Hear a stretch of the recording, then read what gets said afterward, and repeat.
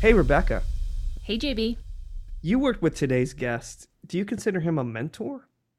Oh my gosh, I absolutely do. I have learned so much from him, working with him, and I'm so excited to share him with our listeners. Okay, what is the big thing that you got from him? There's something he taught me that I have used for years. He would always say, cast first, guess always. And I'm just going to say that this is something we can all put into practice. And some listeners may not know what that means, but if you tune into this episode, I think we're going to find out. We absolutely are, and I'm so excited. Today's guest is Dave Vermeulen, and we're going to learn more about his greatest accomplishment, his greatest adversity, and his best advice for leaders. Stay with us. Welcome. I'm your host, JB Adams. And I'm your host, Rebecca Morgan. In this series, we bring you conversations with experienced leaders.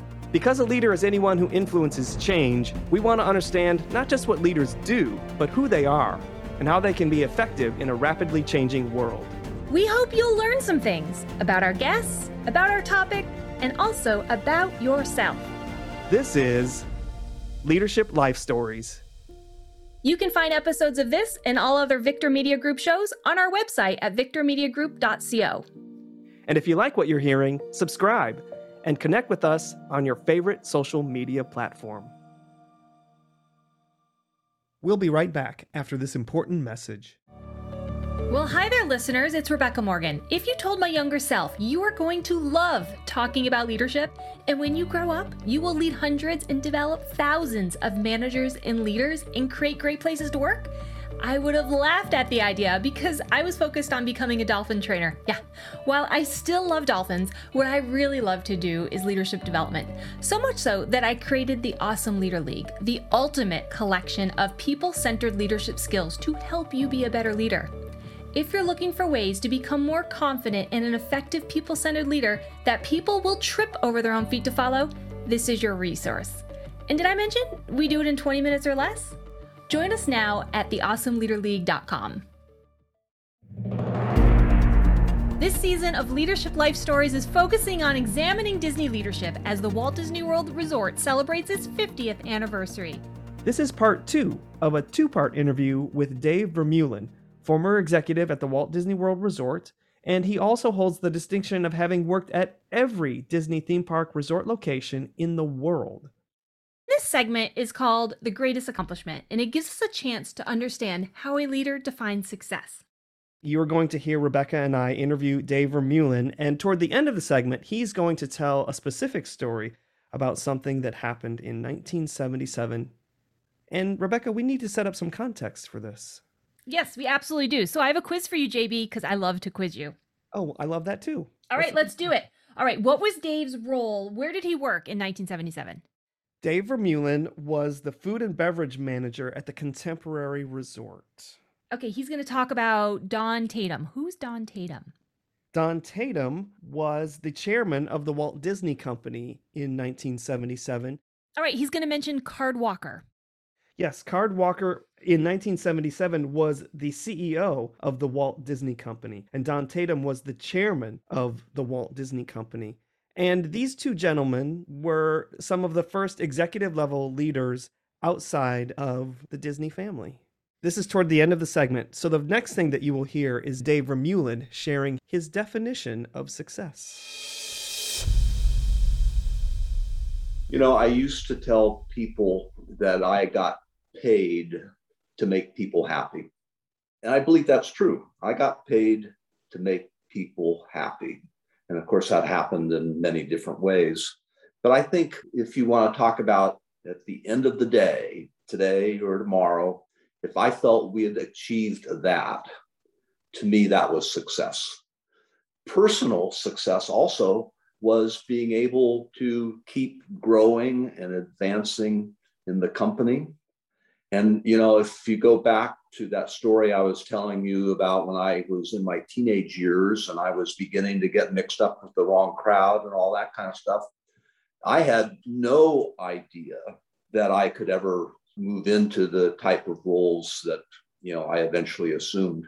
In fact, I can remember when I became a general lead at Disneyland. They called me a supervisor, but I was still on an hourly basis and all that kind of stuff. And my boss came up to me and said, "Hey, kid, did you ever think about being a supervisor?" And I said, "Nope." He says, "Well, I think you could be one." And I said, "Okay, fine, I'll try." And I did, and I was successful, and I enjoyed it, and I had fun. And to me, having fun is especially important, because why do what you're doing if you hate it? Nobody's here against their will. And so I, with that small success, decided that I was just going to see how far I could go. I didn't know for sure that I wanted to be a director or whatever.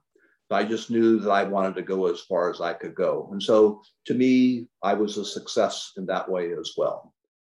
Dave, when you were a young man and you were looking around, and undoubtedly you were surrounded by other people who were ambitious and knew exactly what they wanted and they were going to go get it.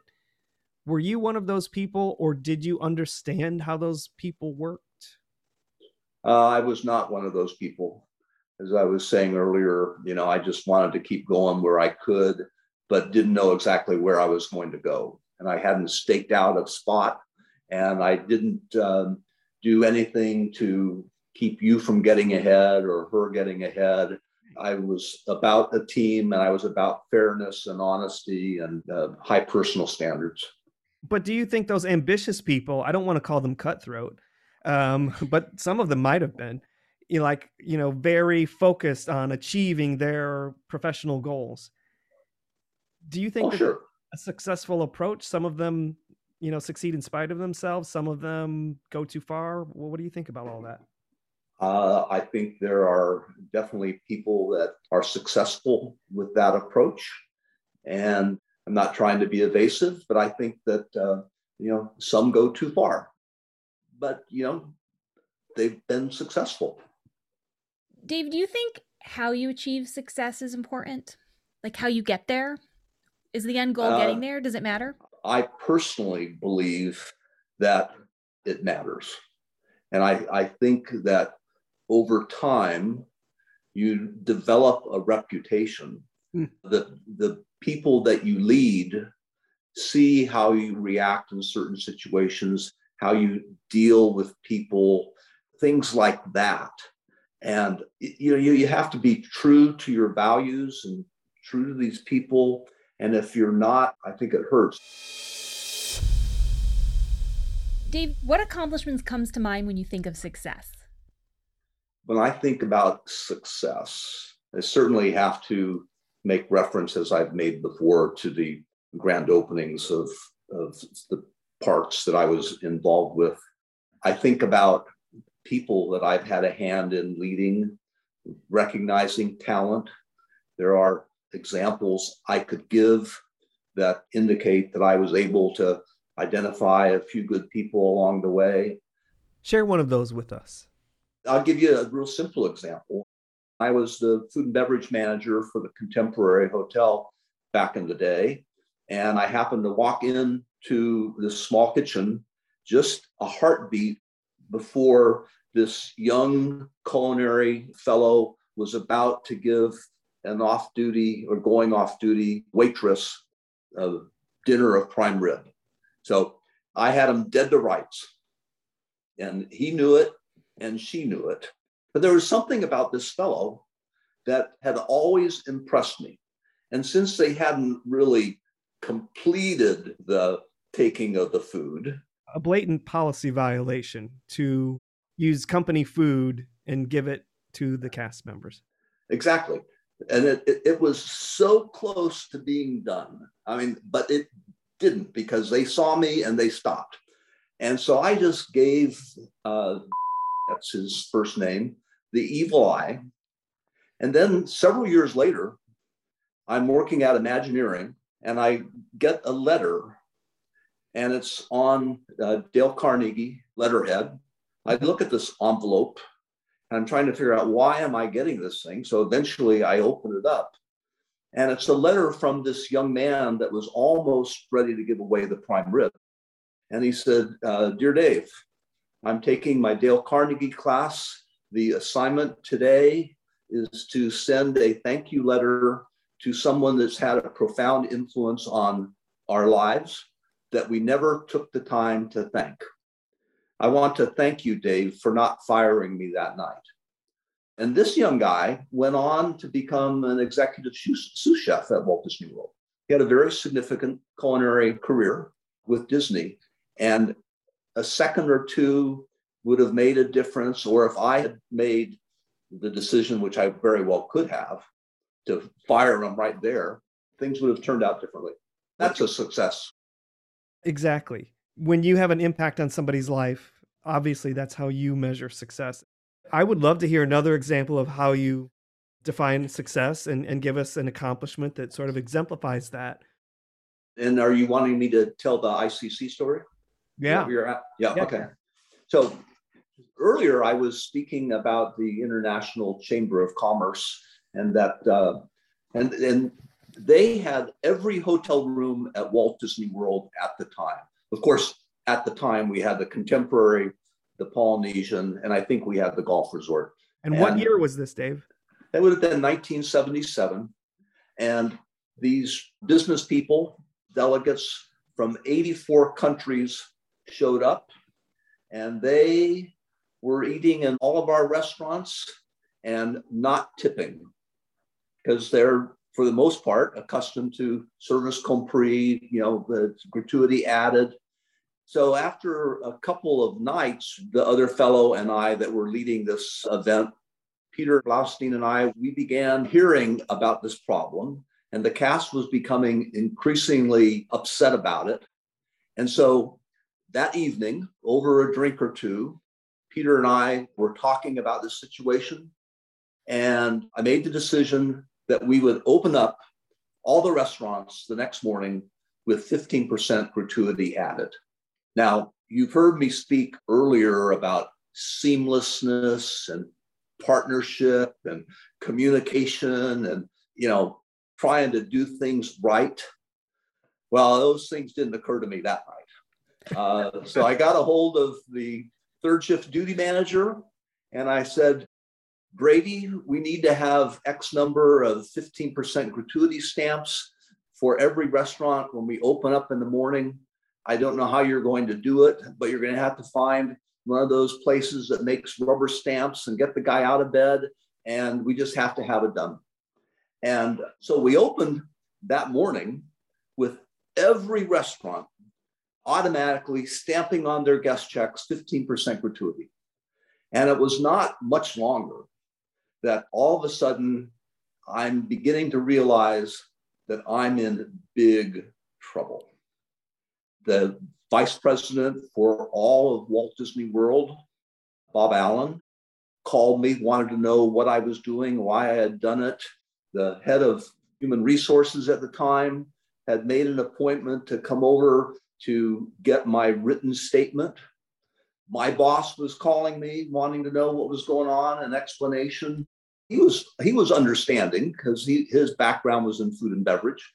But anyway, I was in big trouble. Now, this Congress was also, because of its international nature, being used as the opportunity to announce that we were going forward with what was called Epcot Center. And so Don Tatum, Card Walker, all the big deal people of the day were there. And people like me knew all these people just because we were a much smaller company. Mm-hmm. And so just before the appointment where I'm supposed to write out the written statement on what I had done, like I didn't think to tell the union or even call HR or any communication. I didn't do any of the smart stuff. My boss comes and says, let's take a walk. And I said, okay. So we took a walk, and we go up to the second floor of the Contemporary, which was where all of the convention space was, and people are milling around. And we come upon Don Tatum, who was chairman or president. I think he was chairman. And hi, Don. Hi, Dave. How you doing? And then my boss says, tell Don what you did. And so I go through the whole thing. I explained what I had done. And Don just stood there listening. And then when I was finished, he said, I would have done the same thing. And I never heard another word about it. I never did the written statement. Nobody ever called again. It just completely vanished. So to me, I had the right idea, but poorly executed, but it turned out well in the end. And how do you think this connects to your definition of success? What makes this a worthwhile accomplishment for you? I think it's a worthwhile accomplishment because it illustrates willingness to take risk, Mm-hmm. To stick your neck out there sometimes.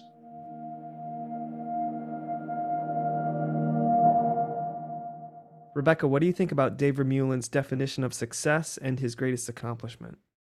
JB, I got to tell you, I can listen to Dave's stories all day. He really has a way to tell a story that he teaches through them. And my biggest takeaway is to do the right thing. And you know what? Everything else is going to follow.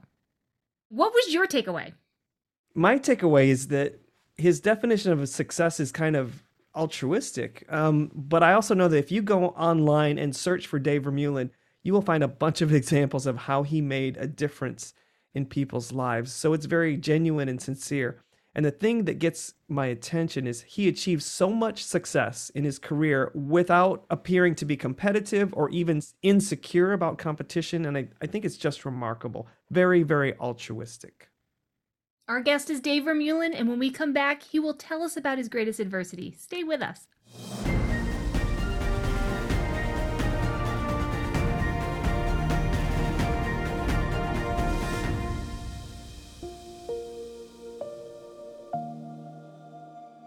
Welcome back to Leadership Life Stories. I'm Rebecca Morgan. My co-host is JB Adams, and our guest is Dave Vermeulen, former executive level leader at Disney Parks and Resorts.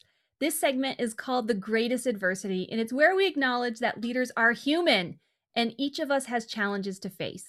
So in discussing the greatest adversity with Dave Vermeulen, we always ask our guest to label it. And in this case, Dave Vermeulen labeled his greatest adversity as some career obstacles that, as he described them, were very challenging. And Rebecca, we also need to do a little bit of context for this segment. We do. Time for a quiz? Yes, I get to quiz you. Ah, okay. Dave Vermeulen is going to mention Dick Nunis. So who is Dick Nunis? He was the president of Walt Disney Parks.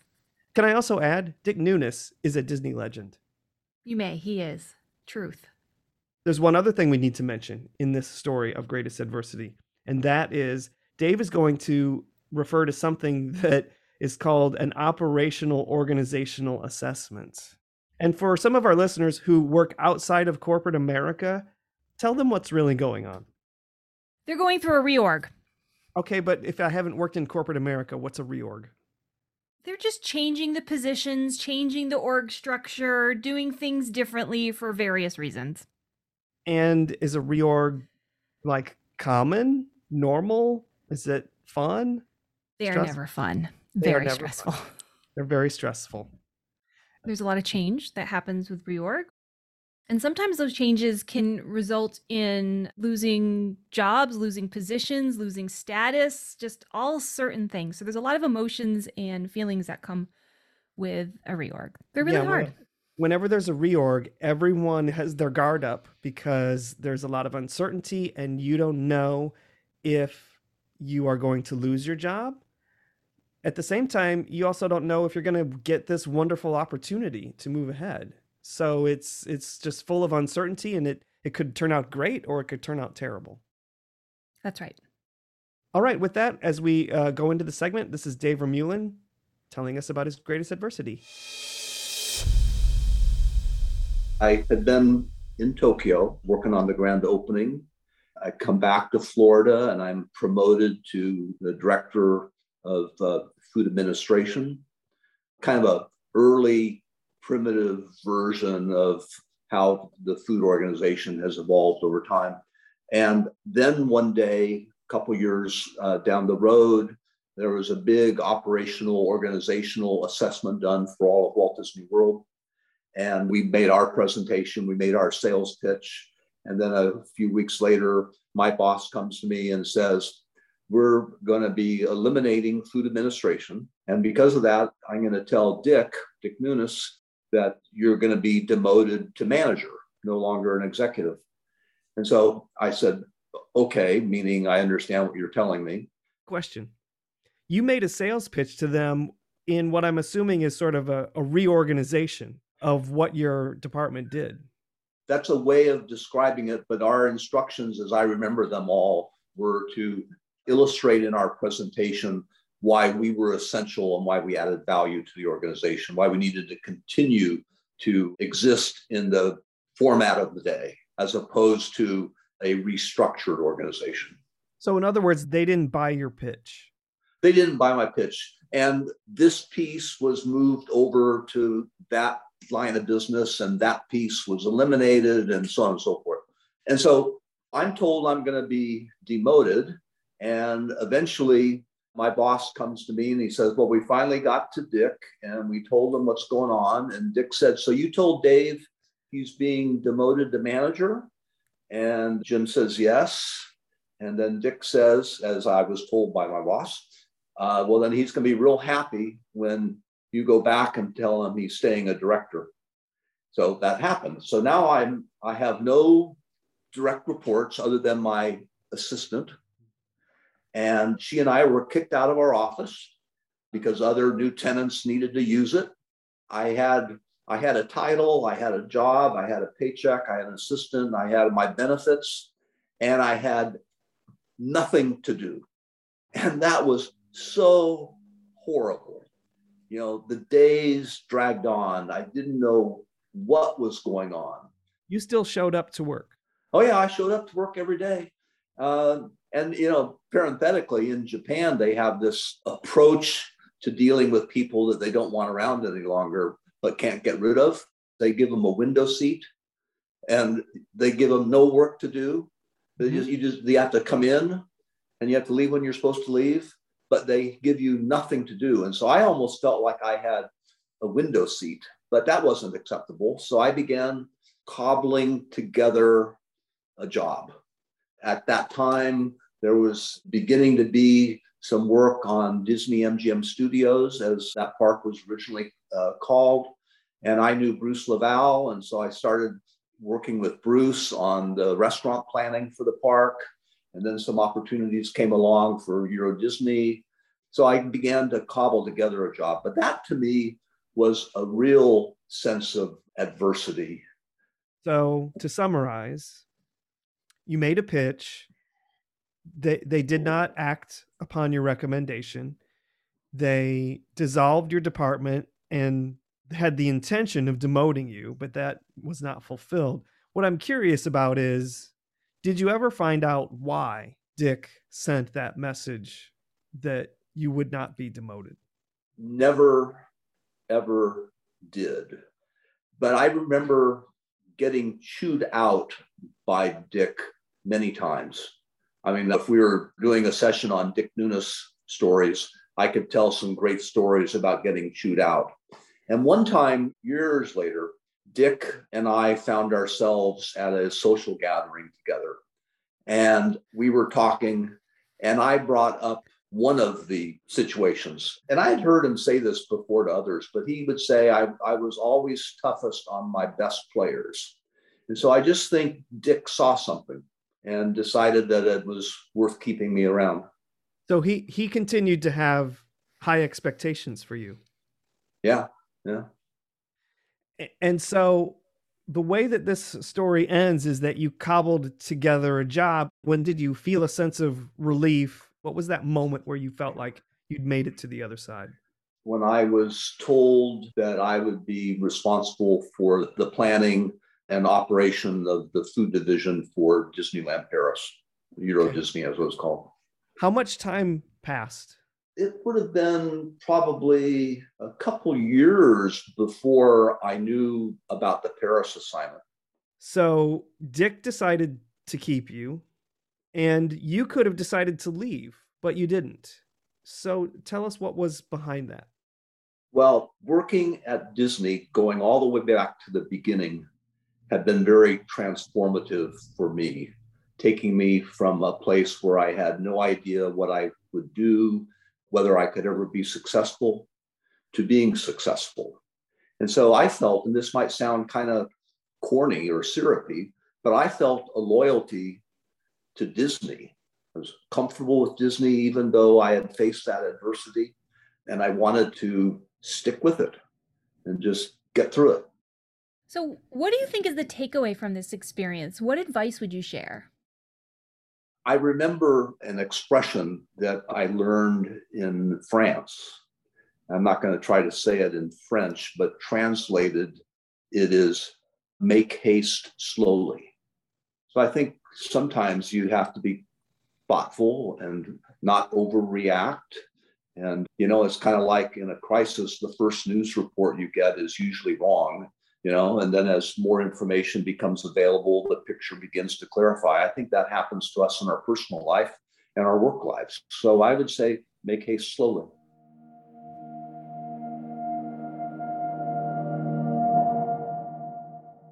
All right, Rebecca, let's reflect on what we heard from Dave Vermeulen's Greatest Adversity. What did you think? Well, things are going to happen in your career. They absolutely are going to happen. Good and bad things. You're going to work with great people. You're going to work with not so great people. This is all going to happen. So the reminder from Dave for me is, to keep showing up.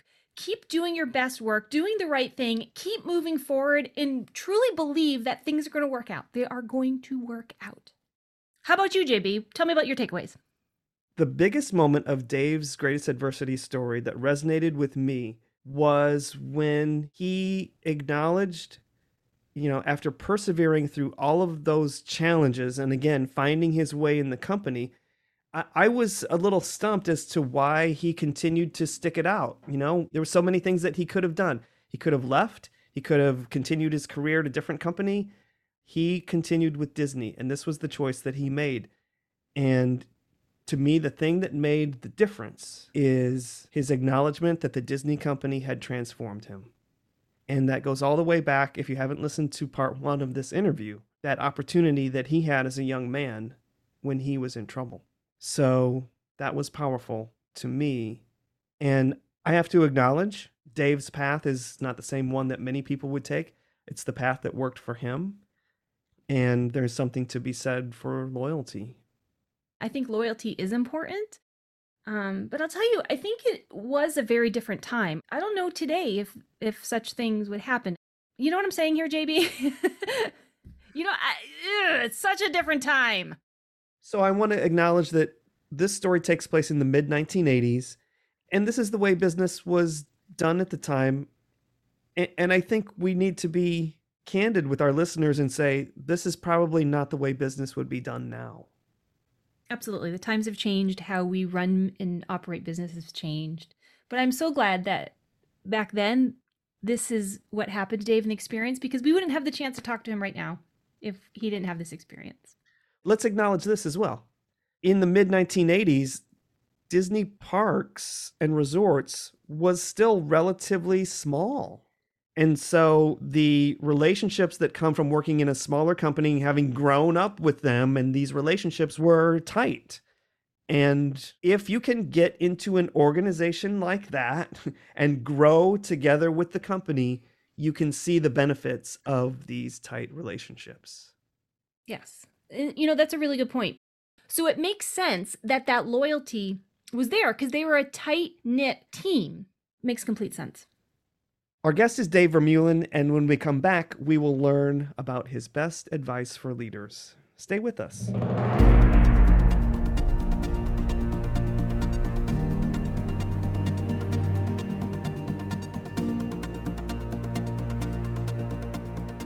Welcome back to Leadership Life Stories. My name is Rebecca Morgan. My co-host is JB Adams, and our guest is Dave Vermeulen, former Walt Disney World executive and leader from around the world at Disney parks.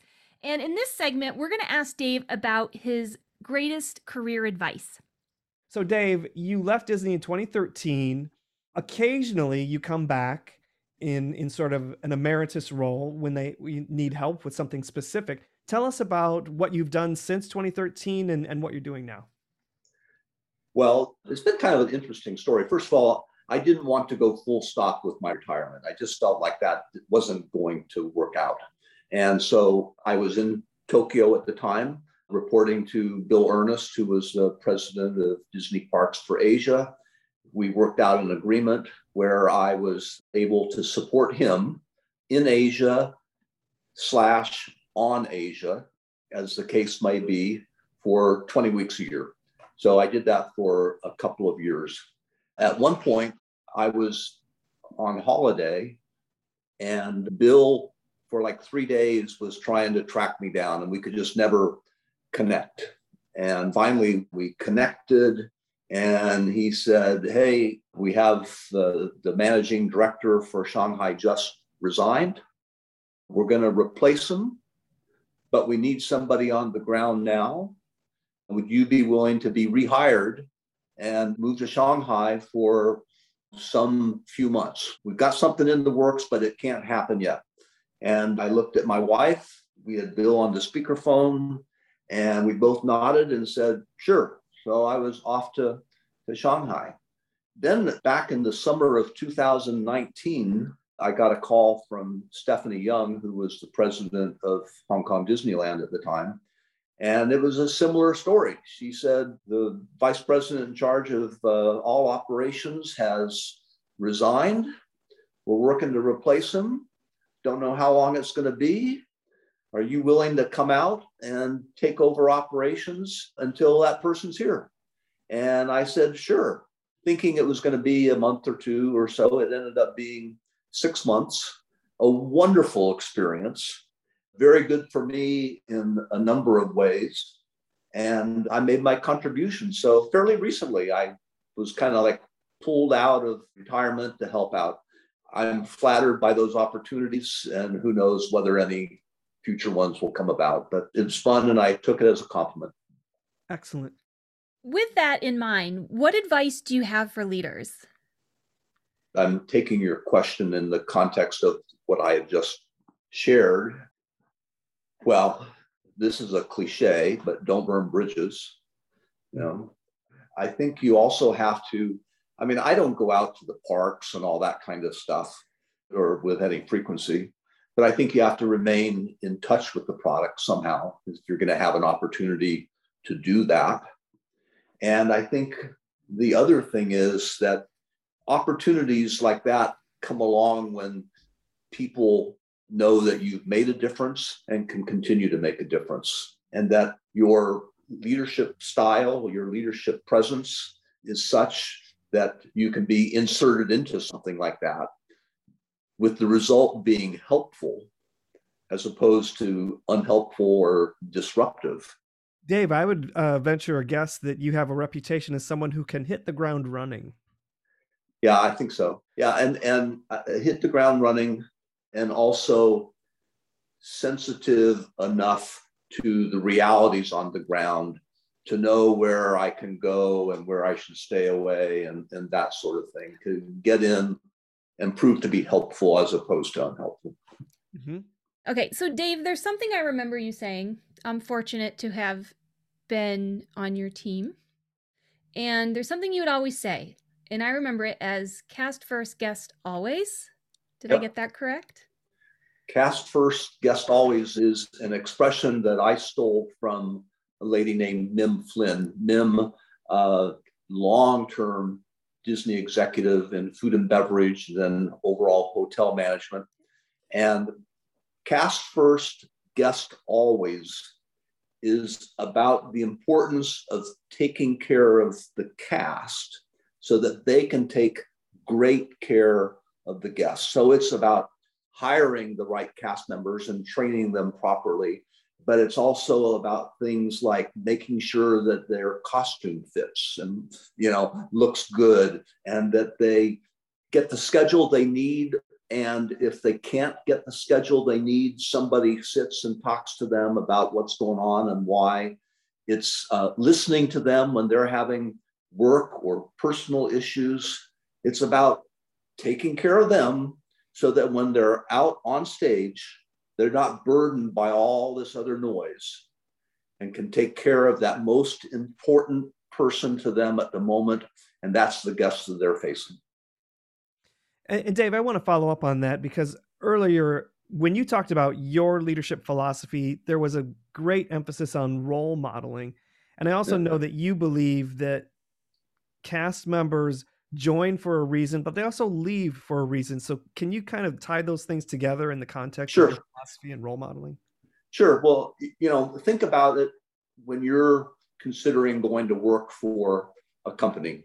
Now, you might know some people that work at that company and you're hearing good things about it. And you read things in the news or you've experienced the product and you say, wow, I really like this brand. Right? And you end up getting a job. But I think where it can break down is when the leader doesn't deliver on those brand expectations. And it doesn't mean that we can always deliver on everything. And it doesn't mean that sometimes we might not disappoint. But when we do disappoint, if it becomes chronic, my supervisor, my leader won't listen to me. He's unfair, whatever the thing might be. Well, for a frontline cast member, that person's leader is the company. Mm-hmm. That assistant guest service manager to a brand new hire is the company. And if that person doesn't live up to the expectations, it's a good possibility that that new cast member is going to leave. What's the takeaway here, Dave, for leaders? What should they do? I think that the first thing that they need to come to understand is the significant role that they play, that they make a difference each and every day. And it can be a positive difference or a negative difference. And you go back to that person that hired onto the company and had these expectations based on brand reputation, experiences with the product, etc. And then you come in and you find contradictions. That's not good because now you're faced with this dilemma. Why am I here if this is not what I thought it was going to be? So the importance of role modeling, understanding the values, the traditions, striving to continually make things better is so important. And for many, many people, it boils down to that frontline supervisor. All right, Dave, we're about to wrap up our time. We got 2 questions left for you. I have one, Rebecca has one. My question is this. When you think about all the stuff that you have shared with us, so rich, and about how all the pieces of your story come together, if you could go back in time, knowing what you know now, and give advice to that young man in Southern California, what would you tell him? I would tell him that he should have a mentor. I never really understood the importance of mentorship until way down in my career. I mean, based on that situation with my dad and my mom, I felt it was just up to me to do what I could do. It wasn't me against the world, but it was me. And I relied on myself. And that then transferred into my approach at work. I would make my decisions when a decision had to be made. I didn't seek out advice and counsel from a mentor. There are decisions I made that I probably should not have and probably would not have made if I had had a good, solid mentorship relationship with somebody. Thank you. So, Dave, as you think about what has brought us all together, to tell your story and an examination of Disney leadership on the 50th anniversary of Walt Disney World, what else would you like to share with our listeners? Well, I would just like to say that I think Disney is phenomenal. I think it still is. And that those listeners who've had the good fortune to be with Disney should be very proud of what they did. And for those of you that have never been with Disney, it's as great as we've always said it is. Dave Vermeulen, thanks so much for joining us here on Leadership Life Stories and sharing your story. Thank you. It's been a pleasure. It's been fun. And I have more stories if you ever want to hear them someday. Love it. Thank you, Dave. Thank you.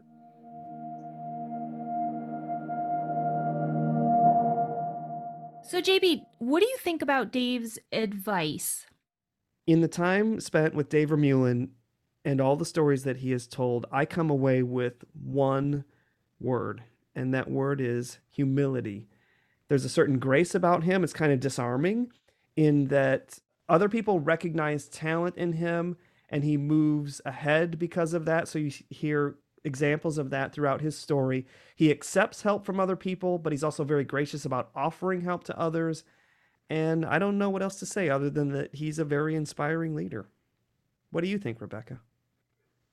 My takeaway was he talked about having a mentor, and I'm a huge fan of informal mentoring. That is where my best mentor relations came from, is through informal mentoring. Now, I got to tell you, Dave has been a mentor to me. With Dave, when he talks and shares the stories, it reminded me that with him, it's always been a two-way street, that he would ask me for advice, which, you know, I remember it threw me off at first, like, whoa, wait a minute. Wait, you're asking me my opinion, what I think? I'm not ready for this, because this is not how it works in mentoring. But Dave, gosh, he is into that two-way mentoring, and it's just a great reminder. There are so many gems from talking with Dave, and a leader, you get to choose. You get to choose on how you want to lead and how you want to make people feel. Well, and with that, I would just like to say, Rebecca Morgan, thank you for being my co-host on Leadership Life Stories. Thank you, JB. It's a heck of a lot of fun. And this is just a reminder to our listeners. This is the end of part 2 of a 2-part interview with Dave Vermeulen. Come back next time and we'll have another Disney leader for Leadership Life Stories Season 2. So please tune in. Thanks for listening. We'll be back again soon with another episode. You can find Leadership Life Stories and all other Victor Media Group podcasts at victormediagroup.co. Leadership Life Stories was created by JB Adams and executive produced by Gerard Mitchell. Today's episode was co-hosted by Rebecca Morgan and JB Adams. Sound design by Michael Orlowski, mixing and editing by Manny Simone. It's the mission of Victor Media Group to make the world a better place by making ourselves better people. If you like this show, follow us at Victor Media Group on your favorite social media platform. This is JB Adams, and until next time, remember, if you can dream it, you can do it.